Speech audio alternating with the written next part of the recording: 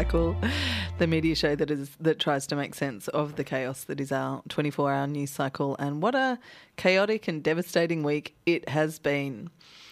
We are broadcasting from the stolen lands of the Wurundjeri people of the Kulin Nation, lands for which sovereignty has never been ceded, always was, always will be Aboriginal land. I am Jess Lilly, and joined in the studio by contributing editor to the monthly, Rachel Withers. G'day, Rachel. Hi, Jess. We were 4, now we're 2. It's like an accordion. Dropping like flies over here. It's an accordion, the Spin Cycle lineup, but it's great to be here with you. And we're going to be talking to Peter Lewis, Executive Director of Essential Media, a research company that polls the mood of the nation for the Essential Report. We're going to find out we're going to be able to ask all those tricky poll questions that everyone yells about on Twitter.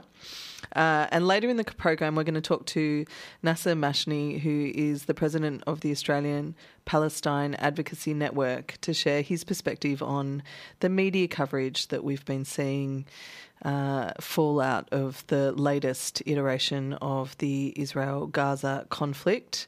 What a really intense week it's been. It's been a massive week. It's been one of the most difficult weeks to cover the news that I can remember. I don't have much more to say on that. Yeah, I mean, how's the newsroom? You went in today.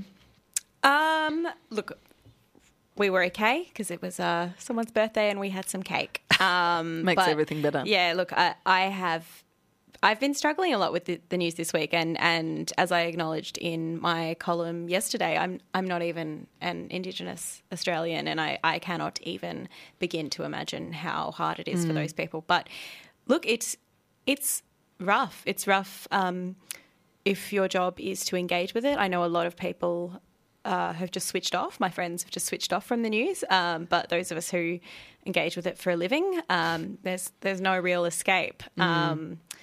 So, yeah, thank you to everyone tuning in at this point. Yeah. Well, hopefully we can help a little bit make sense, I guess, of, because it is really anger-inducing when you see misinformation, when it comes at you, even in your personal life when you least expect it. There are, you can't assume to know the kinds of media that other people are consuming, and sometimes you get tripped up by it, and it's quite confronting. So hopefully with our guests this evening we can at least make a little bit of sense of what's going on.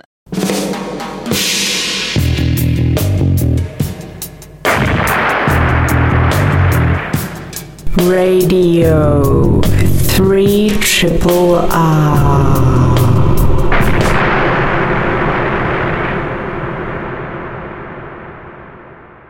Now we're going to have an interview with Peter Lewis from Essential Media. Peter is one of Australia's leading public campaigners with more than 2 decades' experience in media, politics and communications. He's the director of Essential Media, a progressive communications and research company, and has been behind some of Australia's most successful campaigns. And he oversees the fortnightly Essential Report, charting the national political mood, and is a regular columnist for Guardian Australia. And he has also just completed 60 individual town halls on the Voice referendum. Wow. Peter, welcome to Spin Cycle. Hey, Rachel, how are you? Good. How are you, Peter? 60 town halls. I hope you have a good therapist, Peter. Look, they've actually been terrific. We've run this kind of 1-hour town hall in a box that's rolled out around the country, and with a lot of organisations supporting it virtually, where we take people on the journey of explaining both the context of the referendum proposition, give people a chance to ask questions and harness the energy. So, I don't think I'm going to try to spin to you guys that it's been a perfect campaign, but we've learnt a lot about engaging people through a really old idea of getting people in a room in a town hall rather than just throwing angry or inspirational memes at them over social media platforms. Well, I mean, I think we all enjoy a couple of angry social media memes as well. And look where that's got us, guys. Yeah, no. Yes, touche. Peter, there's been a bit of conjecture this week, looking at the polls. So I was wondering if you could tell me whether the Voice referendum is quote-unquote over. Well, polls aren't predictive. They're descriptive of a moment in time. I always say that they're a thermometer, not a scoreboard, and we cannot tell the future. That said, every major credible poll at this point has more people saying they intend to vote no than yes. In fact, even if you were to take all the people that say they're undecided, every single one of them in our poll would need to end up voting yes for it to be a 50-50 or 51-49. So, the other thing is that referendums are harder than a normal election. You've got to not just get a national majority, you've also got to get a majority of the states. 3-all and you lose, so you need to win 4-2 on the states. Territories don't get a vote for some weird reason. I think that's a previous referendum that didn't get up. And it's really hard to get them up.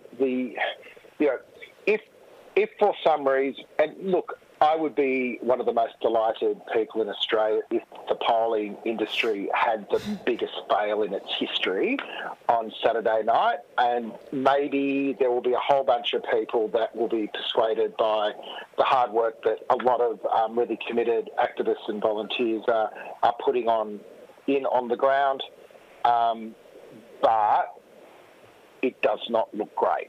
I think that's we started the year at 65-35 support. It's not quite reversed, but we're now at 49-42 with 8 undecided. That was a week ago. We're the most optimistic of all the major polls, and when I say optimistic, we're the one that it's got the best numbers for yes, and we sort of pulled back 2 points over the previous fortnight. Before that, it had been 51-42, 9 undecided. So, you cannot tell the future. We do not know, but it's not great. It's not looking great. No. I was just wondering, this is probably a pretty stupid question when it comes to polling, but, I noticed that, of course, your poll has been the most positive one compared to, for example, News Poll and Resolve. And also your last poll was sort of this big moment of excitement because it was a slight uptick in support for the Voice that some people saw as maybe momentum. But then, of course, News Poll on Monday saw support decline, sort of really quashing the idea of a momentum shift. But why are the polls so different? Well, they're all...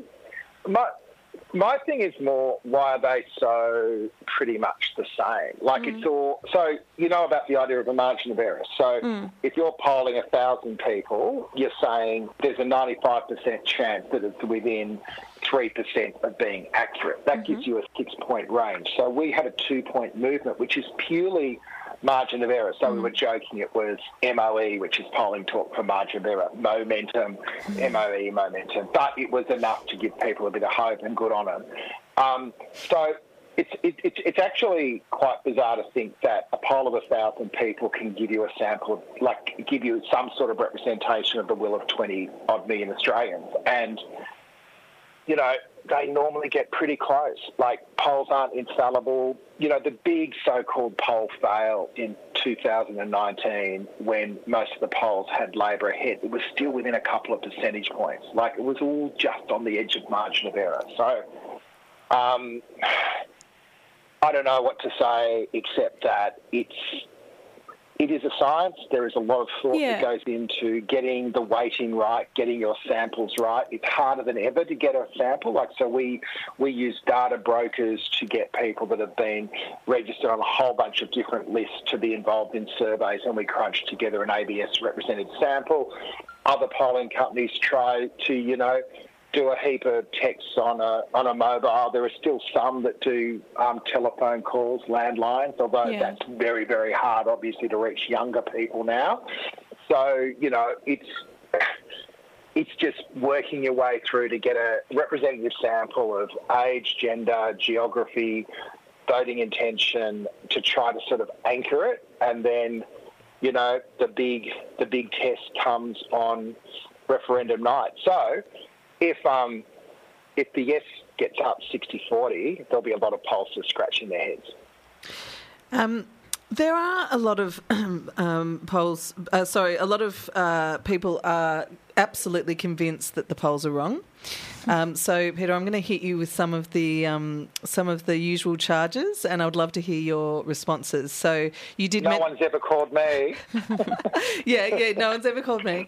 You did. No one's ever called Everyone me. in my street thinks like this. Why is that wrong? Everyone I know is voting yes. Why are the polls wrong? You did mention landlines there, so I've got a few here. There was. One is Newspoll only calls landlines. How do you poll people now in this day and age? Newspoll does not. Newspoll has a mix of online panels and mobile phone calls. So how would with your average kind of voice referendum poll of your sample of 1,000, how do you get that sample? Okay. So we pay money to an organisation that's called a data broker. They then go to 4 or 5 different people that run panels who have, the sort of cash for views and people register to take part in surveys and focus groups. And we say to them, these are the people, this is the mix we want. You've got rules that people can't have been polled in the previous 6 months, so you're not getting sort of professional people that are being polled because there's the observer effect. Once you know you're being polled, you take more attention and then you're not a representative person in the community anymore. So we just basically get there's hundreds of thousands of people that are registered to take part in surveys around the country, everything from what they think about their soap to what they think about their soap opera that is politics, and the soap operas as well, probably the TV ratings as well. So that was smooth, wasn't it? But anyway, so we construct the sample and then we run our questions. Then we make sure that it's weighted on a couple of anchor points that's our kind of IP. Most of the pollsters are members of the Australian Polling Council. If you want to understand the methodologies, we put all our stuff up there on the Australian Polling Council website. And that's how we do it. Okay, so we're not walking down the street saying, I want a red-haired person and a blonde person and a brunette. Like, it doesn't work like that. In the old days of polling, it did used to be door-to-door before telephone polling, and they used to do the corner house in every street. So but then that might have been weighted by people that have more light in their life as well. Yeah. The next accusation is it's only old people. Young people don't answer mobile phone calls from unknown numbers, and only old people have time to take online polling surveys. How do you make sure they're age representative? Because we have quotas to make sure that it's representative of different. And the criticism of ours is it's probably weighted a little bit young and a little bit progressive. But we interrogate that. We anchor it against each election to make sure we're getting the right mix. So, if our poll is a little bit more positive, it's probably because our poll tends to have a slightly higher vote for Greens than the other parties. And, we're constantly trying to think through what's going on there. Maybe we're right and everyone else is wrong, who knows. But that has skewed it. Like, if you think about Greens are still the most likely group to be voting yes in the referendum. Okay, I've got another one. Polls predicted Daniel Andrews would lose his seat at the 2022 Victorian election. What year? 22. I don't remember that. But I think that's just misinformation. I don't remember that. News poll, and the guys that run the News poll sample are not Murdoch right-wingers. They actually work for a lot of progressive orgs as well. They were a pretty solid sample. I don't believe News poll, because it's printed by Murdoch, is not rigorous political analysis.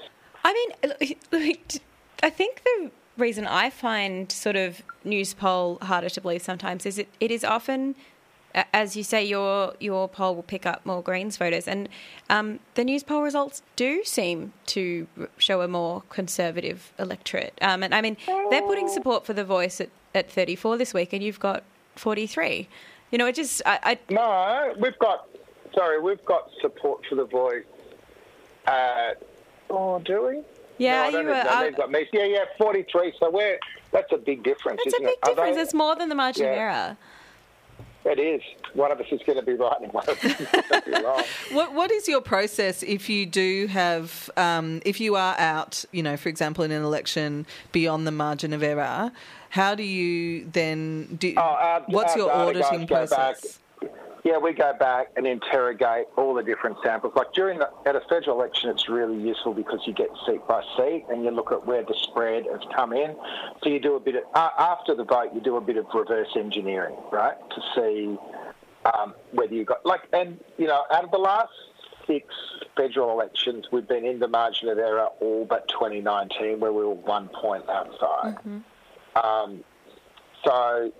But that's part of the process. Like you've got to sort of go back and, do your quality control. You're doing it our guys agonise on getting the numbers as accurate based on the sample every fortnight. And then when you have the big election, that's when you get to see, well, have we got the right mix? Because, if you think about it, it's almost like three-dimensional chess. You've got to get the right age demographic, you've got to get the right geographical demographic, you've got to get the right political identities, like people who say where they're closest to, you've got to get the right ethnicity. Like there's lots of different inputs, and if you get too much of one group, it can weight the whole thing. So there is a lot of the sort of nerdy stuff that goes on underneath the glory of putting out what seems to be this definitive number. Mm-hmm. Just on another note, I was wondering, Peter, how you sort of balance, as someone who is also a campaigner for The Voice and someone involved in polling, how you balance kind of not killing people's optimism and if the polls are really bad, obviously as a pollster you want to have them as accurate as possible, but in the way you communicate how things are going? Yeah, so my principle has always been we are a totally committed progressive campaigning organisation who believes in basing your campaigns on a solid base of facts. So we don't want to shape numbers to make the world we want. We've got to deal with the world in front of us. I've been really conscious that the polls and the way they've been reported has had a role in sucking enthusiasm, I think, a little bit out of the campaign. Like if we, I get it, but if we throw that lodestar out, it just means we're wishing a world that doesn't exist, and that doesn't make for a very effective political strategy either. Well, are there too many polls? Do we need them? What purpose do they serve? They should be one data input alongside a lot of other data inputs. One of the things I think that's happened is, and I made this comment after 2019, with the breakdown of civil society institutions, with the breakdown of connecting points between different views, polls almost became a proxy. So whereas people might have used to have been involved in their precinct committee or their union or their chamber of commerce, and you could get a view of what people think, as those things broke down under the weight of neoliberalism, we end up in a world where we've got this sort of abstraction of what people think rather than real conversations. I think one of the really interesting things, so many people who have been doing the phone calls and the door knocking say they get a really good response when they talk to people. That's your qual. The quant are the numbers that are sort of the abstractions. So I don't privilege polling. I think it should be one input, but it should be alongside other bits of intel. Even, whenever we... what concern? So I don't know if we've got too many polls. I think polls play too big a role. I hate it when headlines are leading with a 1 or 2% movement in a poll, because it's just rubbish. Catherine Murphy and I on The Guardian work really hard to sort of think through the sorts of questions we're asking and what we want to be interrogating and not try to fall into that trap. Like, we would rarely put out two-party preferred or primary vote. We don't like the scoreboard. It's just with the voice, it's kind of been sort of something that's been in front of us the whole way. Yeah, well, I mean, I suppose with a yes/no question like this, it's such an easy set of numbers for people to treat like a horse race because it's black and white, it's yes and no. And people just focus on the numbers. Those interviews and that deep research that goes behind it gets lost. I mean, on that note, on that deeper research, I was wondering, Peter, if there's any other interesting tidbits that you've picked up in some of the qualitative research you're doing or even just the conversations you've been having. Look, my analysis of this has been, do you guys remember the dress on the internet? You know, that some people saw as gold and some people saw as blue. So we did lots of research around explaining what the proposition was. And it felt to me that if people came into it with an open heart, ready to be convinced this was going to work, the explanations worked perfectly. It was only when they came in looking for a hole that they saw a bigger hole. So it felt to me like they're looking at the same thing, but they're seeing totally different things out the other end, which said it's never been about the voice, it's actually been about us. And I think that's really what this vote's going to end up being about, holding a mirror to ourselves. Are we so divided and discombobulated and lacking in trust that we just see holes in the dress, or do we see something that's golden because we want to see something golden? And unfortunately, I think we're going to end up with a dress full of holes on referendum night, but I do think that, you know, I think there's something bigger going on here that we can't. At the start of the year, I said for this to work, everyone needs to spend the 4 minutes required to read the statement from the heart, to ask a few questions and just listen. But people jump straight to a conclusion and then you're kind of lost. And I think that's where we've ended up. Yeah, I mean, I had one final question, but I wonder if based on that, there's nothing that can be done. But I was wondering if you had any tips for anyone who might be trying to talk to family members over the next 24 hours. Just provide them with the context. This isn't like a he said, she said. There was a process that was driven from the ground up by Indigenous representatives. This was put before the Australian people as a request to move forward. It's not going to change their lives. It is going to have a meaningful impact, if it works, on the lives of Indigenous people. It's not a big deal, but it also is not nothing. And I guess that's the other challenge. It's not a treaty. It's not a revolution.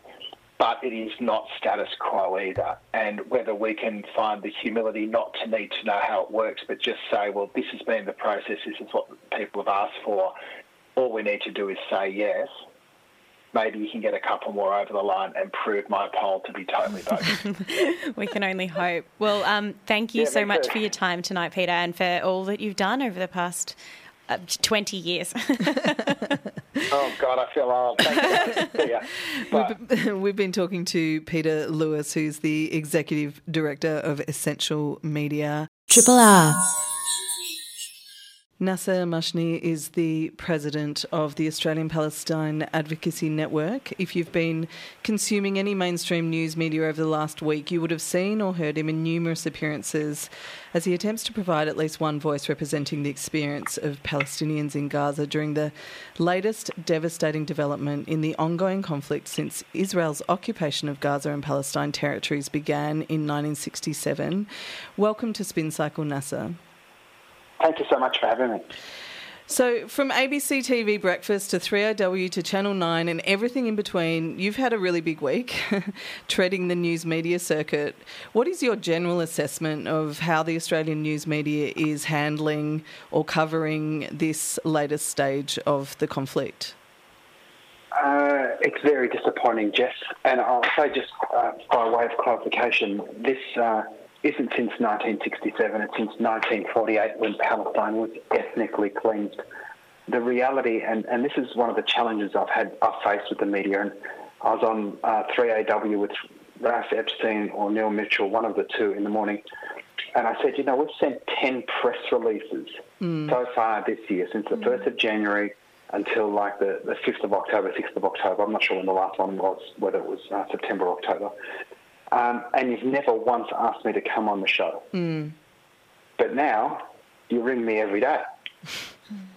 250 Palestinians, 50 children, have been killed up until before this weekend. None of those Palestinians' lives mattered to our media. It's pretty brutal. And the thing that really struck me this week, Nasser, is that you seem to get the same questions with every appearance, and they're not about the context or the history or the actual lived experience or humanity of Palestinian people. It's always about condemning either the actions of Hamas or the actions of protesters. Why do you think that is? Why do they want to talk to you, but they only want to hear that?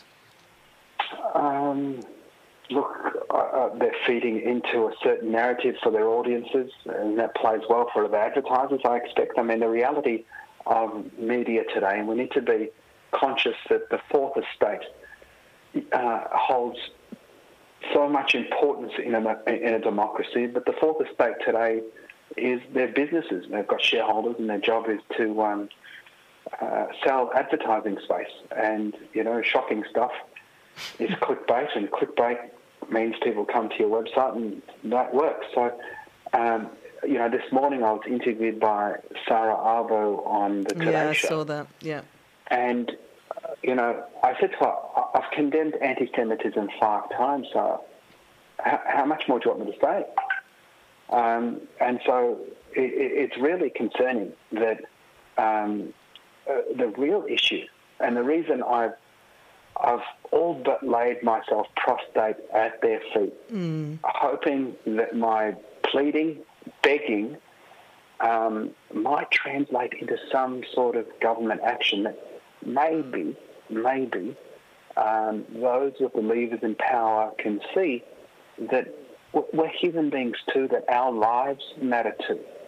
In one interview, and they all sort of drift into one, I said, do you think that Palestinians, Australian Palestinians, not those living in under the brutality of Gaza, but as human beings, do you think that I don't feel for Australian Jews for their loss? Have you dehumanised us to the point that you don't think we feel their pain? That when Palestinians want to go out and protest, 50% of the protest is just to be amongst our own community. Yeah, it's solidarity. It's just to feel like you're not alone. Yeah. Because the language that's coming out of our quote-unquote leadership is you don't belong. Peter Dutton, our alternative Prime Minister today, Shocking. said he wants to deport protesters. Yeah. I mean, what? I was Once born here. I want to go back to Palestine. Right? If you've got the power to get me and my people back to Palestine, Peter Dutton, fantastic. I'll forgive you. I'll forgive you for walking out on the apology. I'll forgive you for African crime gangs mean Victorians aren't going to dinner. I'll forgive you for Lebanese migrants don't belong here. I might even forgive you for your no campaign. If you can get me home, Peter Dutton. Nasser, it's Rachel here. I was wondering, it does seem like the media, or the mainstream media, I mean the whole media, just isn't up to tackling complex events like this and putting things in quite long and detailed context, or even any kind of context, really. Do you think the media is capable of reforming itself on this, and what do you think appropriate coverage of this would look like? Well, obviously, appropriate coverage would be to give me a mainstream TV channel just to myself. I can't believe it. Programs, I can't believe it hasn't happened. And cartoons for kids, right through to soap operas for adults. Cooking shows. Cooking shows, Palestinian cuisine. Yes. The challenge we have, and as I spoke to before, the reality is that media is now... It's monetized, number one. Number two, we're as a community, I think we consume media in so many different places. So if you said, I've got 3 children under 20, they've never bought a newspaper. Mm-hmm. They've never sat down to watch Channel 9. They don't turn on 3AW. So they're getting their media from so many different places. And so the striving for relevance perhaps in the mainstream means it needs to be clicky and quick. With respect to Palestine and creating a context, it's really simple. People talk about this being centuries old. It's not centuries old. It's 100 and something years old. My father was born in the 20s, and he grew up, and it's a magical time in Palestine, like the end of the Ottoman occupation, which was 400 years of Turkish occupation of Palestine.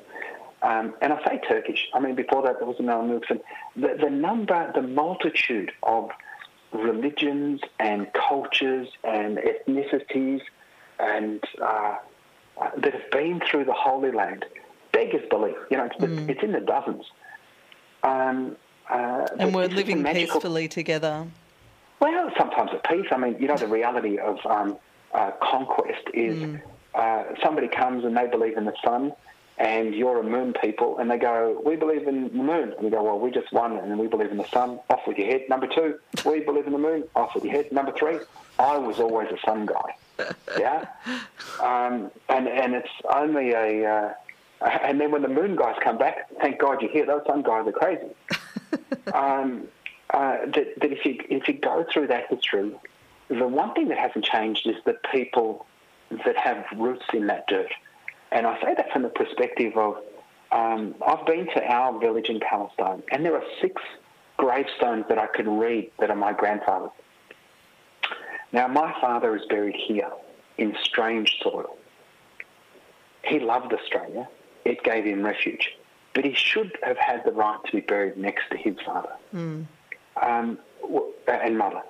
So when we talk about it in how long ago, centuries old, it's in the 20s. He used to play marbles with his friends, and his friends were Christian and Muslim and, Baha'i and all of the religions that lived in Jerusalem at the time. And, his favourite story was that, he was a Muslim, but his friend Abraham, who was a Jew, and his friend Abraham, who was a Christian, they used to play marbles together. And on Friday, Ibrahim, and these are the Arabic, English, and Hebrew for Abraham, the prophet, the father of the 3 monotheistic religions. The 3 Abrahams went to church. The Muslim went to mosque on Friday. The Jew went to the Wailing Wall on Saturday. And the Christian went to the Church of the Holy Sepulchre on Sunday. Now, the Wailing Wall is we'll start with the Muslims. The Dome of the Rock is the 3rd holiest site for Muslims. It's where the Prophet Muhammad ascended to heaven and received the revelations. The Wailing Wall is the last remaining bit of the Jewish Holy Temple. And the Church of the Holy Sepulchre is where Jesus was crucified. Now, if I took you to Jerusalem, you could draw a line. It would be 200 metres between, as the crow flies, maybe a bit more than 200 metres, maybe 400 or 500 metres. But they're all sitting in one place. Well, they played marbles together again on Monday. It didn't matter. My dad's first girlfriend was a Jewish woman. He ended up marrying a Christian woman. So what it meant as kids growing up with a Muslim dad and a Christian mum is that we had 2 lots of Christmases, but we had to go to Saturday school and Sunday school.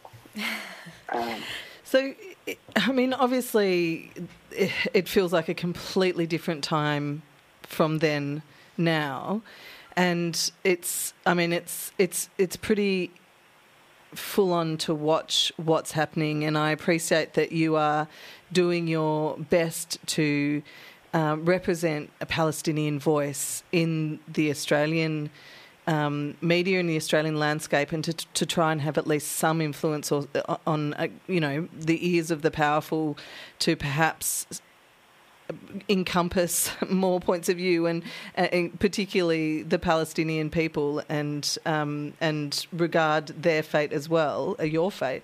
In terms of when we look at the international sort of news media landscape, The international news media have been allowed to report from Israeli towns that did come under attack from Hamas, but there's a total media blackout in Gaza. And, there's more than a media blackout now. There's there's no electricity. Complete blackout. They've blocked supply of electricity, water and food.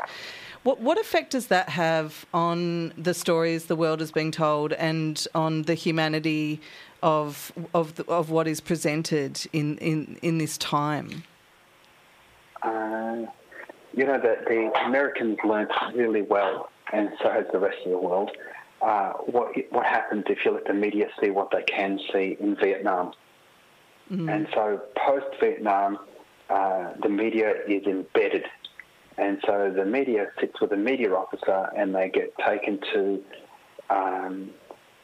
sanitised or particular sites. And that's true not just of Israel, but of the Americans in Afghanistan, in Iraq, Syria and so forth. And so media now is actually part of the whole, quote-unquote, manufacturing consent situation. And, if you wanted to actually extrapolate that, one of the realities today is you have a look at the situation in Palestine since 1948 was post-World War II and the Holocaust. The West said, we've got to give the Jews a homeland so they can be safe. Western guilt for allowing the Holocaust to happen. And they decided that they would give them Palestine. The challenge was there was already some people in Palestine. And how do you create a Jewish majority state in a state where there are a Jewish minority? Well, you need to demographically engineer that outcome. And that's nice, clean language for ethnically cleansing. Yeah. And so that ethnic cleansing results in what we see today. So that media has been, along with governments, for 75 years now, not held Israel to the same account that we've held other oppressive, other racist, other apartheid regimes. So the media has held to account Russia, has held to account, the Taliban, has held to account China, has held to account, apartheid South Africa back in the day, etc. But the media, along with Western governments, has not held Israel to account. So its actions have gone unchecked. In defiance of UN resolutions, Palestinians remain stateless. Israel maintains an air, land and sea blockade on Gaza for 16 years, and now complete and utter medieval siege. No electricity, no gas, no medicine, no food, no fuel. 2.5 million people trapped in 365 square kilometres with a population density that would make Australia 42 billion people. I mean, could you imagine living in Australia with 42 billion people? And then the Prime Minister of Israel had the temerity to tell civilians to leave, as if we've got an airport or a seaport or a train station or a bomb shelter. There's nothing there.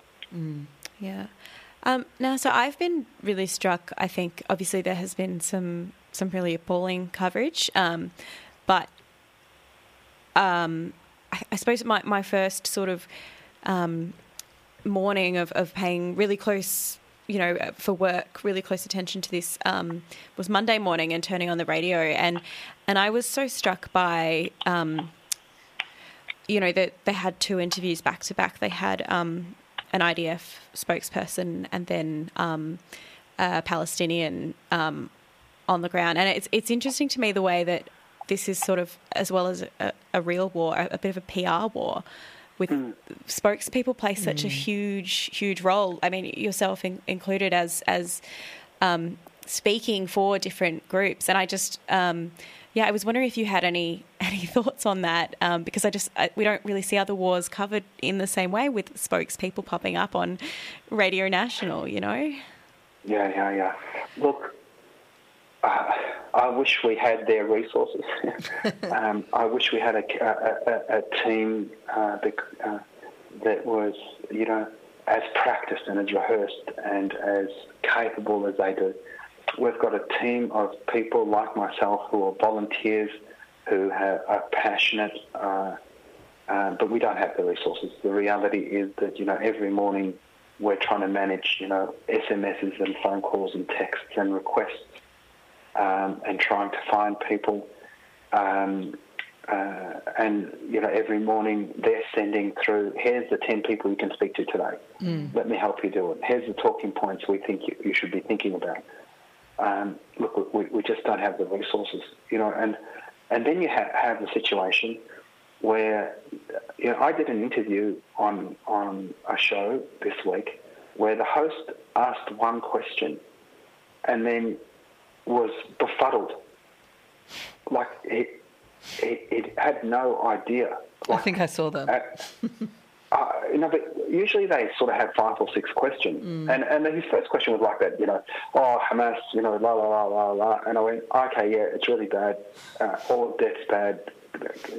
Civilian deaths, etc. I mourn for, anti-Semitism. But, I addressed all the stuff that, I promise I'm not a bad guy. Can you let me talk about that we're not the devil type question. And then I started talking, and he didn't, I just kept talking, and I went, are you going to cut me off?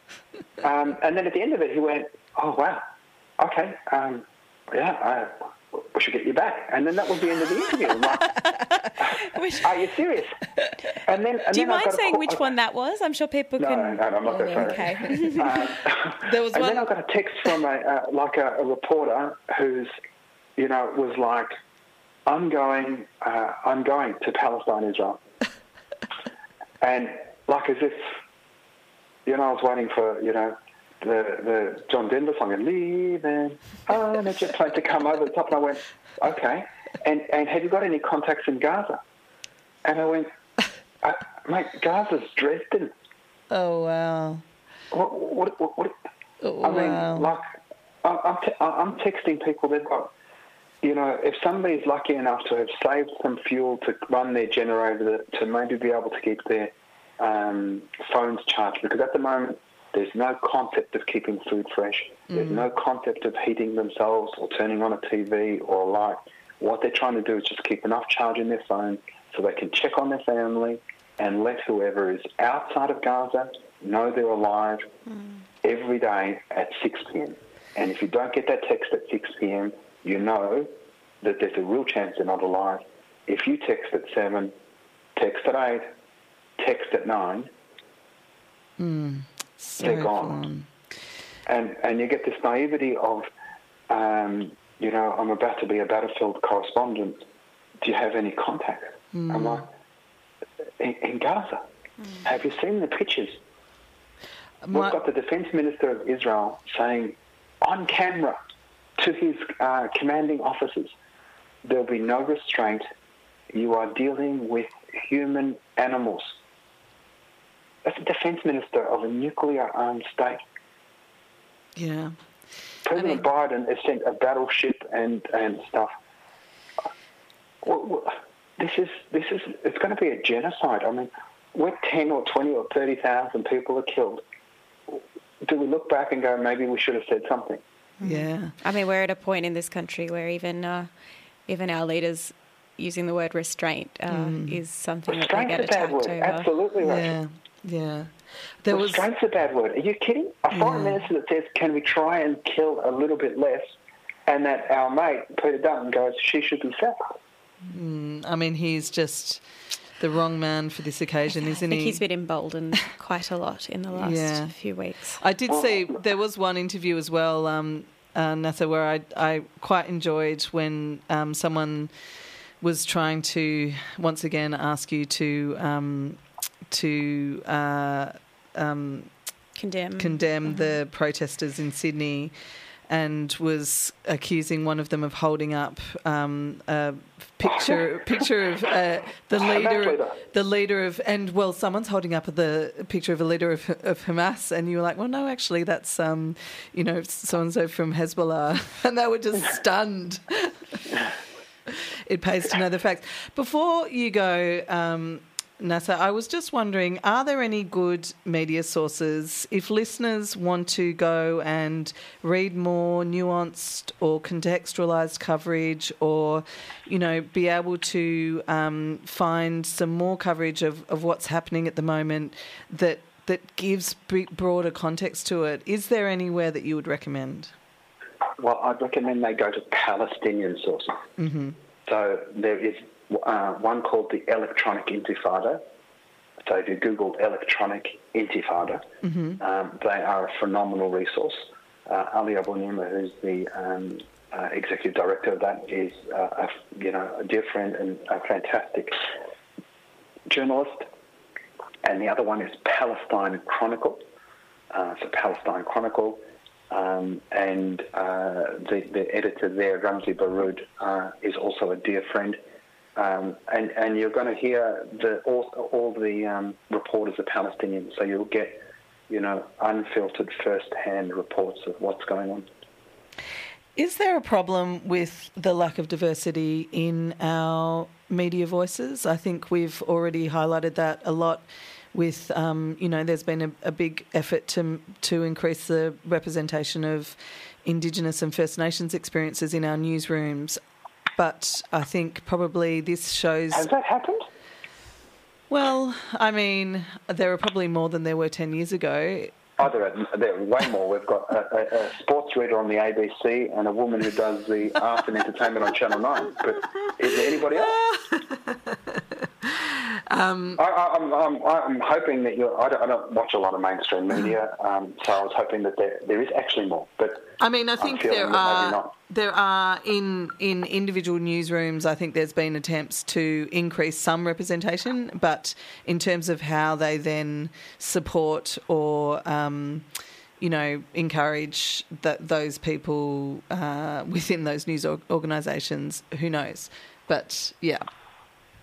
Do you know what, Nasser? We are just about out of time. I've just realised we have to go. But thank you so much for chatting to us, and take care, and thank you for being a voice out there, in media landscape, and keeping your calm. Yeah, I'm doing the best I can. Thanks so very much, Jess and Rachel, and Thanks, Nasser. Good luck with your show.